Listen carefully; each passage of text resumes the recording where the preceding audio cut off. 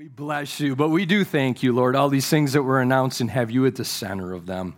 So we're very blessed, Lord, that we get to, that you open up the eyes of the blind, and you've allowed our eyes to be opened up to see the fact that we need your son, Jesus, and he can be the front and the center of each one of our lives. And that's what we want today, Lord. We know you walk in the midst of your church, and we know that the church isn't this building, but it's your people who've been redeemed by your blood, right out of Emmanuel's veins, Lord. And we thank you that you're here. And God, I pray that you'd give us a mindset that is very humble today, and a heart that is very open and very teachable to your truth. And as we look at this wonderful example that you've given us here in the book of Genesis, that the principles of truth and the power of who you are would find themselves actually coming off the page and settling into each one of our hearts to mold and do the work in us that would have a finishing work the day that you call us home when we cross our finish line. So we bless you, Lord, and we ask that you would just glorify yourself through your church. In Jesus' name, amen. We are going to be in Genesis 41 today. So put a finger there and then turn to Psalm 105.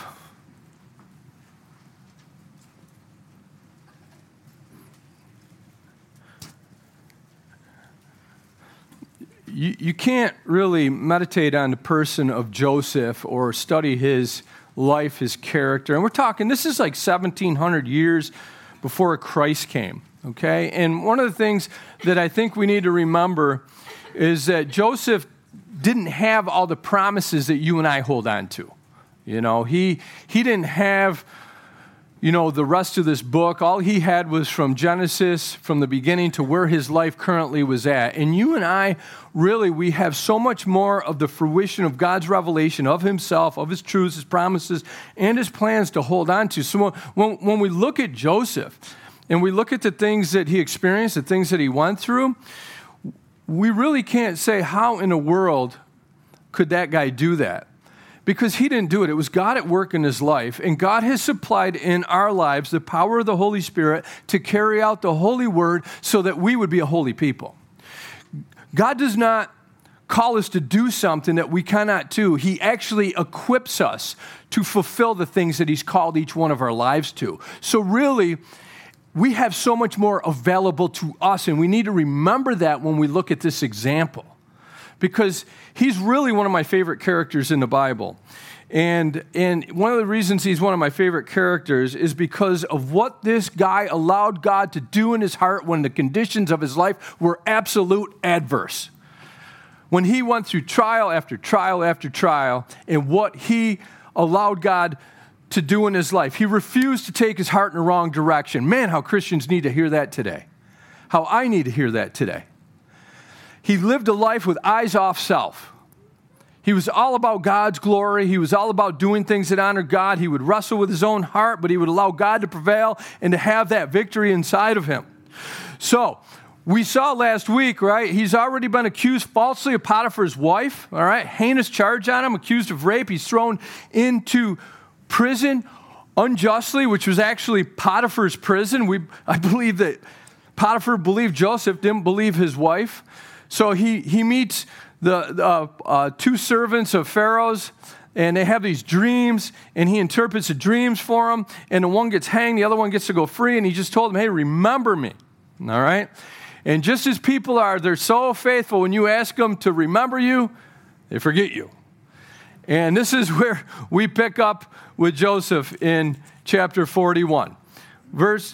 One verse back in the end of chapter 40, yet did not the chief butler remember Joseph, but he forgot him. So where do we find him? He's still sitting in a prison unjustly, shouldn't be there, but he's there anyhow.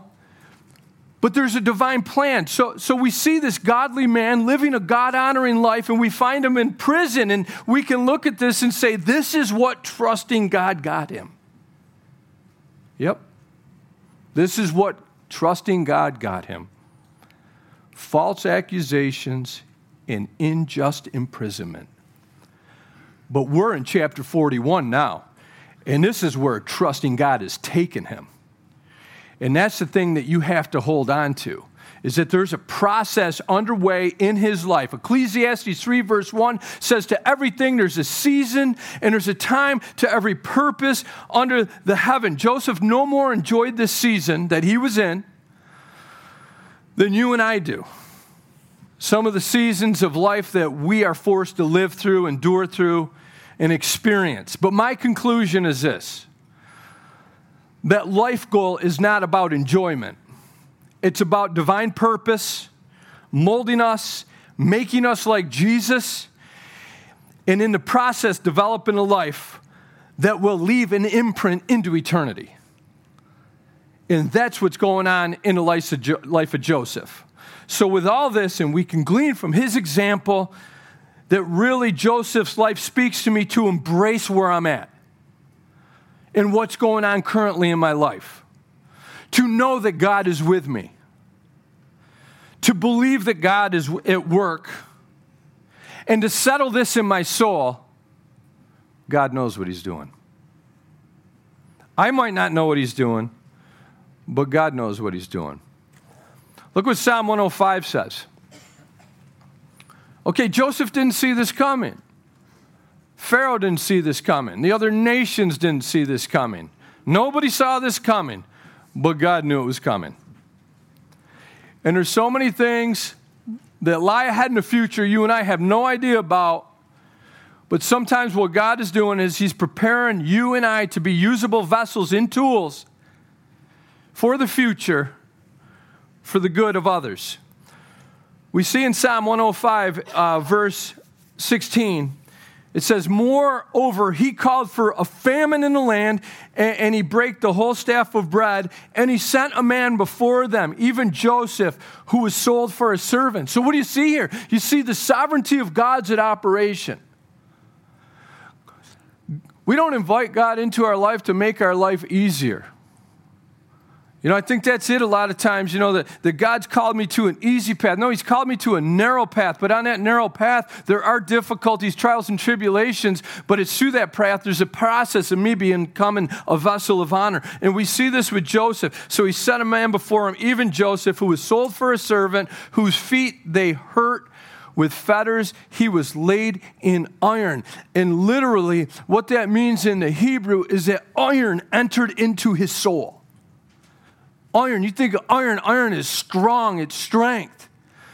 And through everything that he was going through, he was allowing iron to enter into his soul. What does that mean? There was a strength of faith that was developing inside of him, a strength of trust and a strength of belief going on the inside of him that these trials were producing in his life. And it says, until the time that his word came, and the word of the Lord, it literally tried him, or it refined him, or it tested him.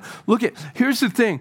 As God's children, God's always concerned about making you and I a better individual as days go on, making us more like Jesus Christ as days go on. And part of the way he does that is by refining our lives. What refining does is there's circumstances where it deepens our relationship with Jesus Christ, that impurities might come out of our life. And I don't know about you, but I want the junk out. Because sometimes I see there's too much junk in there, especially after walking with Christ these many years, and I just want to see the junk out. And this is how God chooses to do it. He chooses it through the difficulties and the trials of this life. But here's one of the things we got to understand. Joseph's being tried. He's being refined in this prison, right? Everything he's going through, all the accusations, betrayal of brothers, ripped from his home, everything. But refining is not for God to be mean. All right? Refining is not for God to be mean. Refining is for your life and my life to be meaningful. That's what refining's for. And we see it throughout the scriptures. Even Job said, when he had tried me or refined me, I shall come forth as pure gold. Why? Because the impurities are swept away through the trials of what we go in when the heat is brought into our life. You take gold and silver and you boil it with extreme heat, and all the impurities come to the surface, that the refiner could remove the impurities, that there be a greater reflection of that refiner, that there be a greater image, that he be able to see himself mirrored in the refining of what he's doing in our life. That's what God does. And sometimes you might not even know it today, but what you're going through and the troubles that are outside of your control, that God is doing a work, and he's in process of making you and me vessels of honor and glory, fit meet for his use, that our lives would matter and that it would be carried into eternity.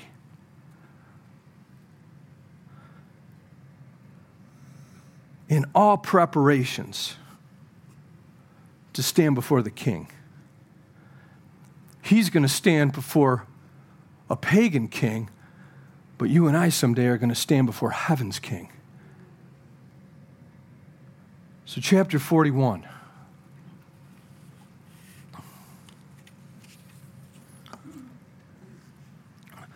Chapter 41 is a message of hope.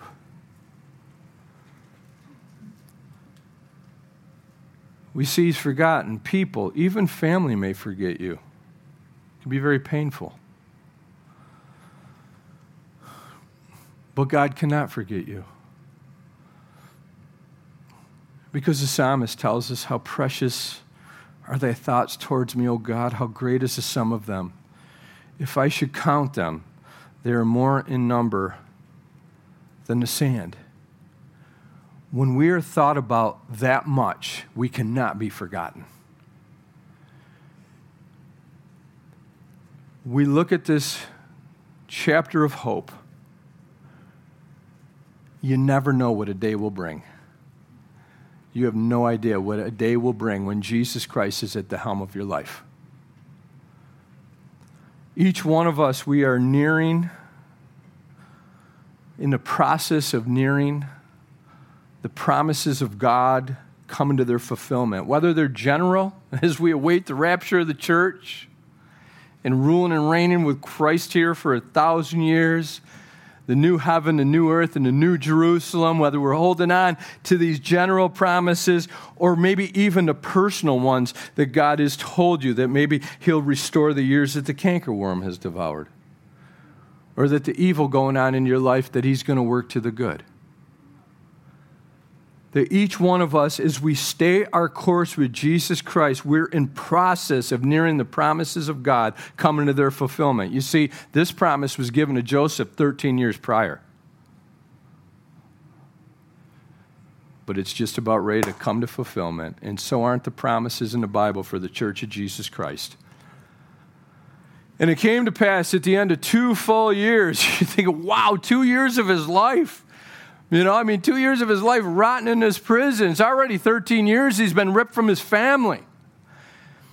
And we can conclude that, man, this is so much of his life, But for us, we measure off a temporal timeline. Yeah, it's 2 years out of 110 years. That's how long Joseph lives.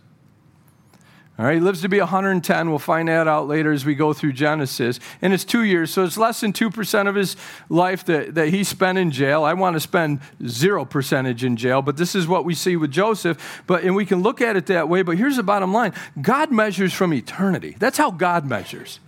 So when God's at work, remember, the purposes are always eternal. So God is measuring from the billions and the billions and the billions of years ahead. That's how God gauges the purposes that he's accomplishing through your life and mine. So 2 years in prison, bummer. The impact for all of eternity, nations, even the lineage of Messiah through his own betraying brother Judah would experience being saved from this famine because of what God did in the life of Joseph and what Joseph allowed God to do in his own heart. So we see this here, and Pharaoh dreamed, and behold, he stood by a river. Now, God orchestrates situations that bring his plan to fulfillment. And he likes to do it in a way where sometimes we will know that this absolutely was totally God. And we're looking at, okay, here's the thing. We're looking at a pagan king who thinks he's deity. That's who Pharaoh is, okay? A little bit of an ego issue going on here. But God has the ability to get his message or what he wants to convey to anyone at any place. There's nobody that can box God out. There's a proverb that says the spider takes hold with her hands and is in king's palaces. And you better believe if spiders can get into the palace, you better believe that God has no problems or impedances of getting into a palace and reaching the king. And he's going to do it now, and he's going to do it through these dreams that actually turn into nightmares and very troubling. And one of the scriptures I know that we hold on to and we pray a lot, and we're going to see this as God begins to move actually through Pharaoh, the same way that he did through Nebuchadnezzar, Pharaoh having Joseph, Nebuchadnezzar having a Daniel, that the king's heart is in the hand of the Lord, and like the rivers of water, he turns it whithersoever he will. And if you believe that, you would be praying for the kings of this country. Okay, that God will turn it whithersoever he will. So we're going to read what happens here. Behold, there came up out of the river 7 well-favored kind, and these cattle that were fat-fleshed, and they fed in the meadow. And behold, 7 other kind came up after. So the dream's good so far. So then all of a sudden the other ones come up out of the river, ill-favored, lean-fleshed, and they stood by the other kind upon the brink of the river. And the ill-favored and the lean-fleshed kind did eat up, so even well-favored and fat kind. And Pharaoh woke up. Pretty weird, man. I got these healthy cows and these sickly ones come and they swallow them up. So Pharaoh awoke, troubled him a little bit, and he slept and dreamed a second time. And behold, 7 ears of corn came up, 1 stalk, rank and good. And behold, 7 thin ears that blasted with the east wind sprung up after them, and the 7 thin ears devoured the 7 rank and full ears. And Pharaoh woke up, and behold, it was a dream. All right? So it all starts with good news, but it ends with bad news. And we see here that in Egypt, these are 2 things that are of great high value, right? They're cattle and their crop. So God's getting the attention of Pharaoh. And it says here that, verse 8, it came to pass in the morning that his spirit was troubled. And he sent, and he called for all, now look who he calls for. He calls for all the magicians of Egypt and all the wise men. And Pharaoh told them his dream, but there was none that could interpret them unto Pharaoh. So Egypt represents the world, okay? And what do we see here? You know what we see here is none of the professionals could help. None of the professionals could help Pharaoh out. There was no answers. They were useless in any ability to interpret. But buried in a dungeon, unknown to the king, sits a man gifted with the ability to reveal God and his plan. This is something that you and I need to know, no matter what you're facing today, is that God never shelves the usable life. He never shelves the usable life. Joseph was an individual, like Paul would write to Timothy about, who would continue to allow God to do all the purifying on the inside of him, that he might be a vessel of honor, fit and meet for the master's use. It means sanctified, and it means useful, easy to make use of. The life God uses. Why? Because it takes good inventory of heart condition. Regardless of injustice, it doesn't render back evil for evil. He saw something beautiful brewing in the heart of Joseph, and it wasn't vengeance and retaliation. It was humility, and what we're going to see soon, forgiveness and forgetting.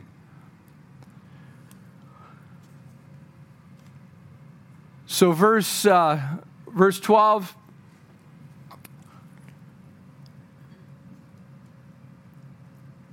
verse 9 says this, Then the chief butler said unto Pharaoh, saying, I do remember my faults this day. So all of a sudden his memory's triggered. It's jogged a little bit. Pharaoh was angry with his servants. He put me in a ward in the captain of the guard's house, both me and the chief baker, and we dreamed a dream in one night, I and he.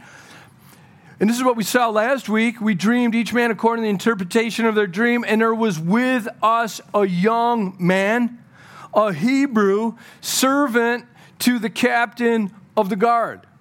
And we told him, and he interpreted to us our dreams, to each man according to his dream he did interpret. So we see what's happening here. We see that his memory is being jogged. But you know what we see with Joseph? He was forgotten by this guy for 2 years, but he left an imprint on him. And I think it's so important for you and I to recognize that the love and the truth that we're investing in other people might have great payoff in the future for the kingdom of God and the glory of God. And that's why it's so important that we're very attentive to our current ministries.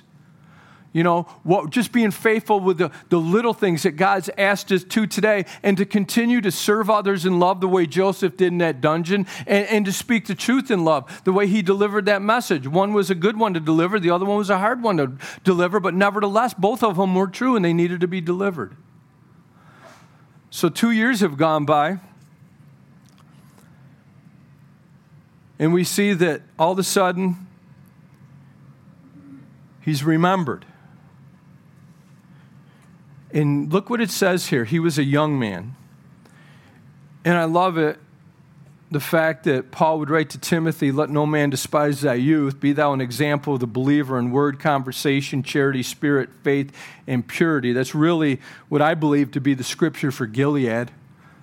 It's been our hope that they would be an example to the believer, growing up, being washed in the Word of God, and to learn to love Jesus Christ with all their heart, soul, mind, and strength. There's no certain age you got to get to allow God to use you, or any depth of understanding of the depths of the Bible, but just allow God use you where you're at. We look at young people in the Bible, Daniel, David, Mary. These were all godly individuals that were used for great divine purposes. And it says about him, he was young, but he was also a Hebrew. Here's the thing about him. He never lost sight of his identity on foreign soil. I'm going to tell you, we're on foreign soil. This right now, man, it's under the domain, the little g, the God of this world. He's having a big influence here, you know, but this place isn't our home, man. Heaven's our home. We get to come back and watch our Lord kick this place's butt and then rule this place for 1,000 years. But even after that, we get a new heaven and a new earth. So while we're on foreign soil right here in the midst of spiritual darkness amongst unbelief, we need to remember our God-given identity, man. We're children of the King of God. And not to forget that. Peter didn't forget that. Peter would write to the church, because it was logged in his memory, that you and I, we're a chosen generation. We're a royal priesthood, and we're God's own possession. That's who we are. And that's how you got to see yourself. See, you're not called to be squeezed into the mold of what culture or media is telling you got to be. You know what we're to do? We're to keep ourselves on the clay of the will of Almighty God and let Him make us what we've been designed to be, because that's where purpose is found.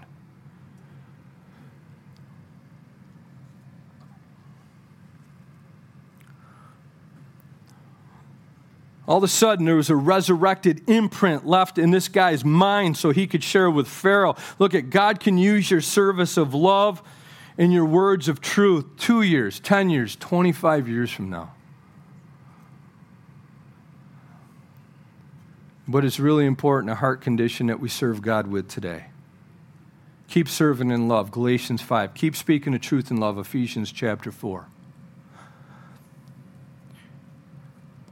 And we told him, and he interpreted us, okay? And it came to pass, look at verse 13.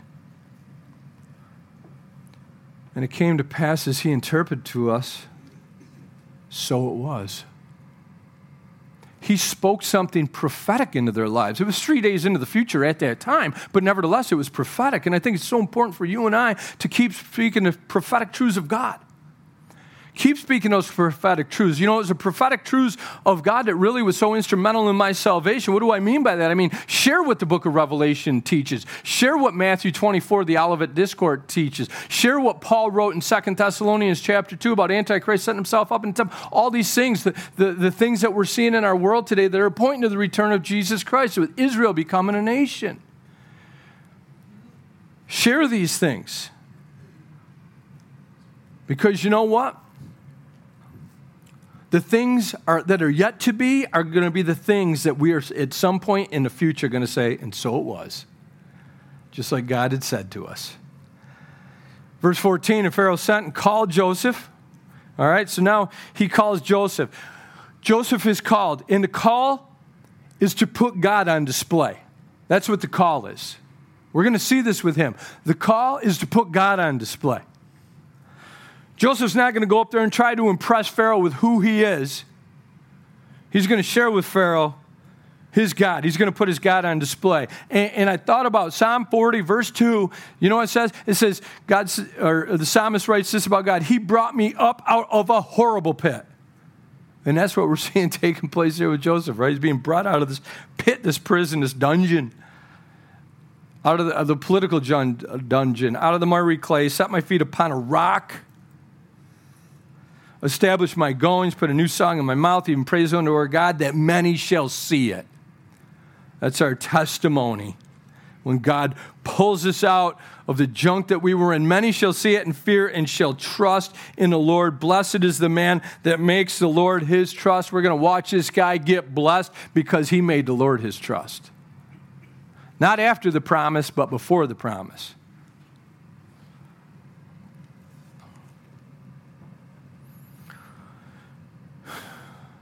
So out of the dungeon, and he shaved himself and changed his raiment and came in unto Pharaoh. And Pharaoh said unto Joseph, I've dreamed a dream, and there's none that can interpret it.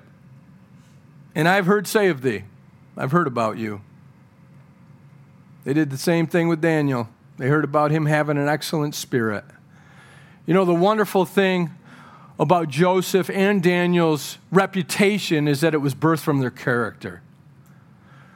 Reputation is what people think you are. Character is who you truly are before God. And the nice thing about their character and reputation, they were in sync with one another because they were the real deal. I've heard say of thee that thou canst understand a dream to interpret it.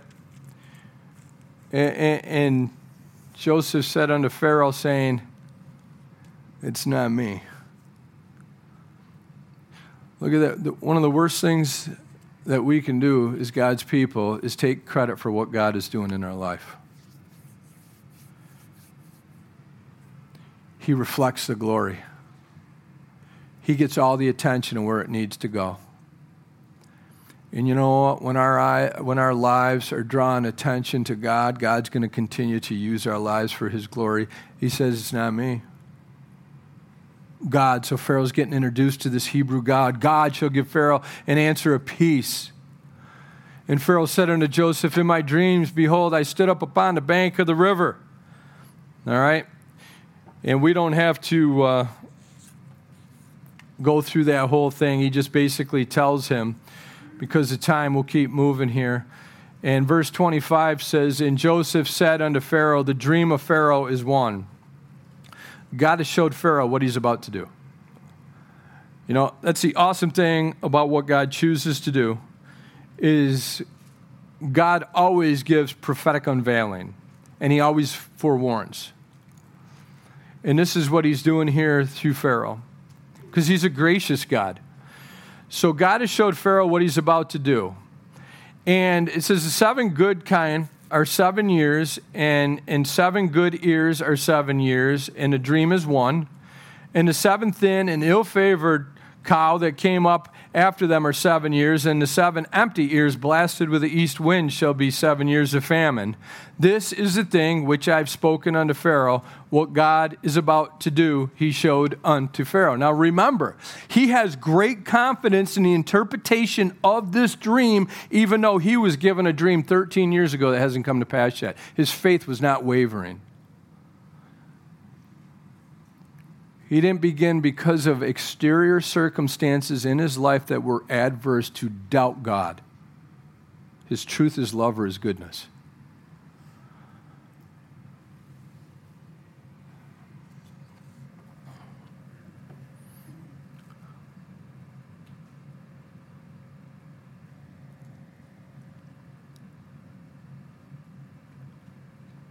Behold, there come 7 years of great plenty throughout all the land of Egypt, and there shall arise after them 7 years of famine. And all the plenty shall be forgotten in the land of Egypt, and the famine shall consume the land. And the plenty shall not be known in the land by reason of that famine following, for it shall be very grievous. And for that the dream was doubled unto Pharaoh twice. It is because the thing is established by God, and God will shortly bring it to pass. So he gives him the answer, but now he takes a step of faith. This is actually courage. Because he's going from interpreting the dream to giving the king, a pagan king who thought he was deity, advice. And I really believe this was a step of faith and courage by by Joseph, and I think it was a dangerous but a very necessary move. I think he knew that he had to give Pharaoh this advice.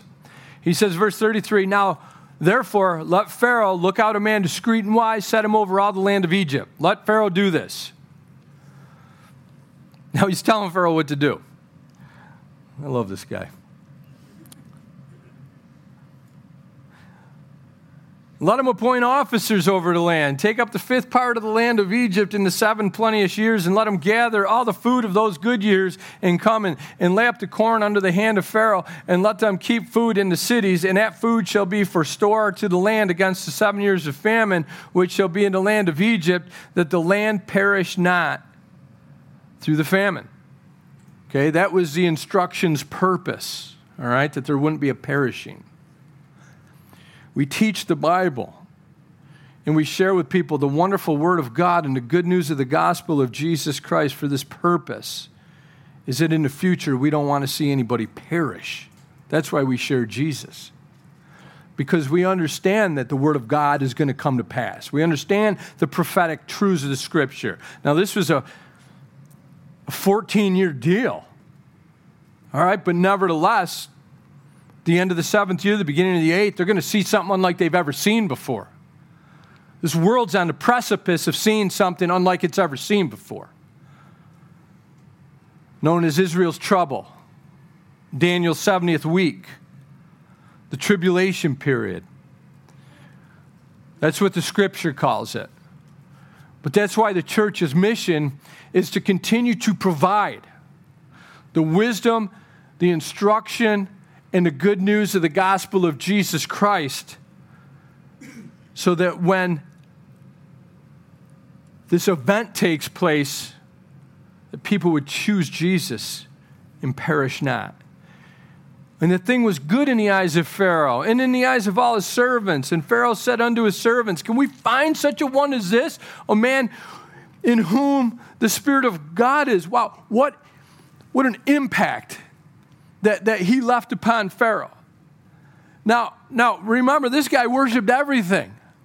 I can't imagine the idol worshiping, and he received worship from everyone. And now he's blown away by this servant of the true and the living God, and it left such an impact on him. He said, can we find such a man as this, a man in whom the Spirit of God is? By the grace of God, may all our bosses say that about us. May we have such integrity and faithfulness to Jesus Christ that when we have an opportunity to give witness, may they understand that it's the work of the Holy Spirit in our lives, the lives of God's people. What a testimony of Joseph that this pagan world ruler really at this time would proclaim that about him. And Pharaoh said unto Joseph, for as much as God has showed thee all this, there's none so discreet and wise as you are. Thou shalt be over my house. And he's probably going to tell Potiphar, hey, why don't you tell me about this kid? And thou shalt be over my house, and according unto my word shall all my people be ruled. Only in the throne will I be greater than you. Second in command. Okay? Second in command to Pharaoh. Prime minister, maybe, whatever title you want to give him, but we know that this is the number 2 guy right underneath Pharaoh. Only in the throne will I be greater than you. Promotion is for the purpose of having a greater sphere of godly influence. That's what promotion is for. Psalm 75, 6-7 says, promotion cometh neither from the east nor the west, nor from the south, but God. He's the judge. He puts down one, and he sets up or exalts another. We're going to see him put into power in Egypt. But that power in Egypt that he would step into was preceded by the pit of betrayal. It was preceded by the palace of being a slave. And it was preceded by the prison of injustice. But I believe that we've got to get it into our heart that the trials of today are for the purposes of tomorrow. And it takes faith to believe that. And Joseph's life's an example of that. Look at verse 40 through 43. Thou shalt be over my house according to my word unto all the people. You're going to be ruled. Only in the throne will I be greater than you. And Pharaoh said unto Joseph, See, I have set thee over all the land of Egypt. And Pharaoh took off his ring in his hand and put it upon Joseph's hand and arrayed him in vesture of fine linen and put a gold chain about his neck. He went from the iron chains of a prison to the golden chains of rulership. And he made him to ride in the second chariot which he had, and they cried before him, bowed the knee, and made him ruler over all the land of Egypt. You know, Proverbs 28 tells us a faithful man will abound with blessing, and that's what we see in the character of this individual. But, you know, I look at that and I think, you know, one of the things that encourages me, we see him taking off his shackles of iron, wearing that chain of gold, standing before the king. You know, someday we will be transferred from the shackles of living in this cursed world, clothed in the weakness of our fallen flesh, to no longer live under the curse of sin and death, and we will be called before our King. The way Paul the Apostle was when he said, the time of my departure is at hand. That will be our release. Departure or rapture. And we go and we stand before our King. The Bible says that we're all going to stand before him. We must all stand before the judgment seat, the reward seat of Christ for the Christian. And faithfulness will be our eternal reward and then our promotion. Because you've been faithful in little, I will make thee ruler over much. There's a picture here of what the believer's life can be. If we stay the course, keeping Christ preeminent in our life, paramount in our life, first and foremost, continually, always, the way that Joseph did in his relationship with God. But we see here that God honors the life that honors him. And Pharaoh said unto Joseph, I'm Pharaoh, without thee shall no man lift up his hand or his foot in all the land of Egypt. And Pharaoh called Joseph's name something I cannot pronounce. And he gave him to wife Asenath, the daughter of Potiphar, priest of On. And Joseph went out over all the land of Egypt. And Joseph was 30 years old. So he's 30, 13 years he's been doing this, okay? So, look, he came into Egypt when he was 17, 13 years in Egypt, and 13 years he refused Egypt to get into him.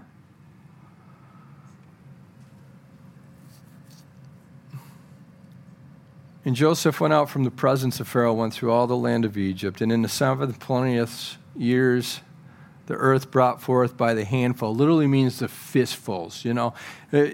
This year, I got a cherry tree that delivers me bumper crops every other year. And this year, I mean, talk about fistfuls. All I had to do is put my hand on it and just pull. And I mean, I would have just handfuls of cherries in my hand. And we look at this, in that interpretation, handful literally means full hands, that it's just overflowing from your hands. That's how much was produced in those years of plenty. And he gathered up all the food of the 7 years which were in the land of Egypt, laid up the food in the cities, the food of the field, which was round about every city, laid he up the same. And Joseph gathered corn, or literally wheat, as the sand of the sea, very much, until he left numbering, for it was without number. And unto Joseph were born 2 sons before the years of the famine came, which Asenath, the daughter of Potiphar, priest of On, bare unto him. And look at this, kind of important here, verse 51, it says, And Joseph called the name of his firstborn Manasseh. All right? He's given them godly names. So we understand that Joseph was a godly man. and he exercised godly influence in his home. For God, said he has made me to forget all my toil of my father's house. Manasseh, meaning that he chose to forget all the things that he'd went through. It's a God-honoring amnesia he chose. You know, Paul said this one thing I do, I forget those things which are behind, I reach forth unto those things which are before. We look at Joseph, and he was so much like Jesus, both of them experiencing rejection, accusations, abandonment, rejection. But you know what? Forgetting those things and pressing on. And, you know, there's some things that happen you just can't forget. But I believe the one thing we can do, we might not be able to forget, but we can forgive. And forgiveness, every one of us in here have been wrong, probably of some injustice somewhere along the way. But forgiveness is a work of God. But God waits for us to choose that in our lives. In the moment that we begin to choose the path of forgiveness, we find God beginning to produce that work of forgiveness in our lives. And I believe that's what took place here in Joseph's life. He named his own son that to remind himself, you know, he had a Manasseh attitude. You know, I'm forgetting all that stuff behind me because I got a life before me. And I want God to use me. And because of that, he said, God has made me forget all the toil in all my father's house. And then the name of the second called he Ephraim. For God has caused me to be fruitful in the land of my affliction. Look what happens. This forgetfulness brought him to the place of fruitfulness. All right?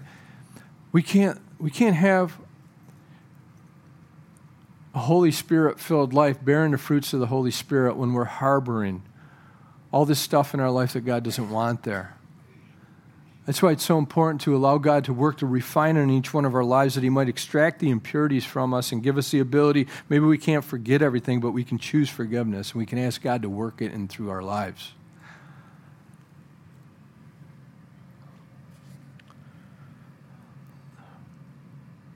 And the 7 years of plenteous that was in the land of Egypt were ended, and the 7 years of dearth began to come, according as Joseph had said. And the dearth was in all the lands, but in the land of Egypt there was bread. Why? Because there was a loving God that chose to use a cooperating, faithful vessel. And when the land of Egypt was famished, the people cried to Pharaoh for bread, and Pharaoh said unto all the Egyptians, go to Joseph, see what he wants you to do. And the famine was over all the face of the earth, and Joseph opened all the storehouses and sold unto the Egyptian, and the famine waxed sore in the land of Egypt. And look at this, and all countries came into Egypt to Joseph for to buy wheat, because that the famine was so sore in all the land. God working through his people for salvation purposes. Look at, he was a conduit of life to others. If it wasn't because he allowed God to do in and through his life, and to speak in and through his life, and to carry out the revelation that God had given him in his life, think about how much perishing there would be. But he became a conduit of life to others because he just did life God's way. Think about the testimony this must have had to other nations. They came here, well, we don't have anything. How did Egypt know to store up for all this? No way they brought this famine on the land. And think about, you know, just what might have been spoken to them. How did this Joseph know? Because he serves the God of the Hebrews. And the God of the Hebrews told him. And the God of the Hebrews was right, because the God of the Hebrews is true. Thinking about that impact. We look at him, forgetful, right? I mean, he gets put in charge, you know. You could have said, I'm in charge now. Where's Potiphar's wife? Where's that butler? You got to talk to them. No, put all that behind him. Brought him to a place of fruitfulness. You can stand. We'll close in prayer.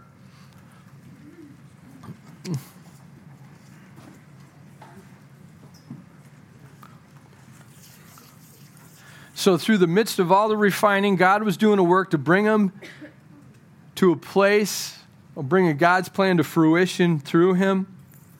And I believe that Joseph, as he's sitting in glory today, has no regrets.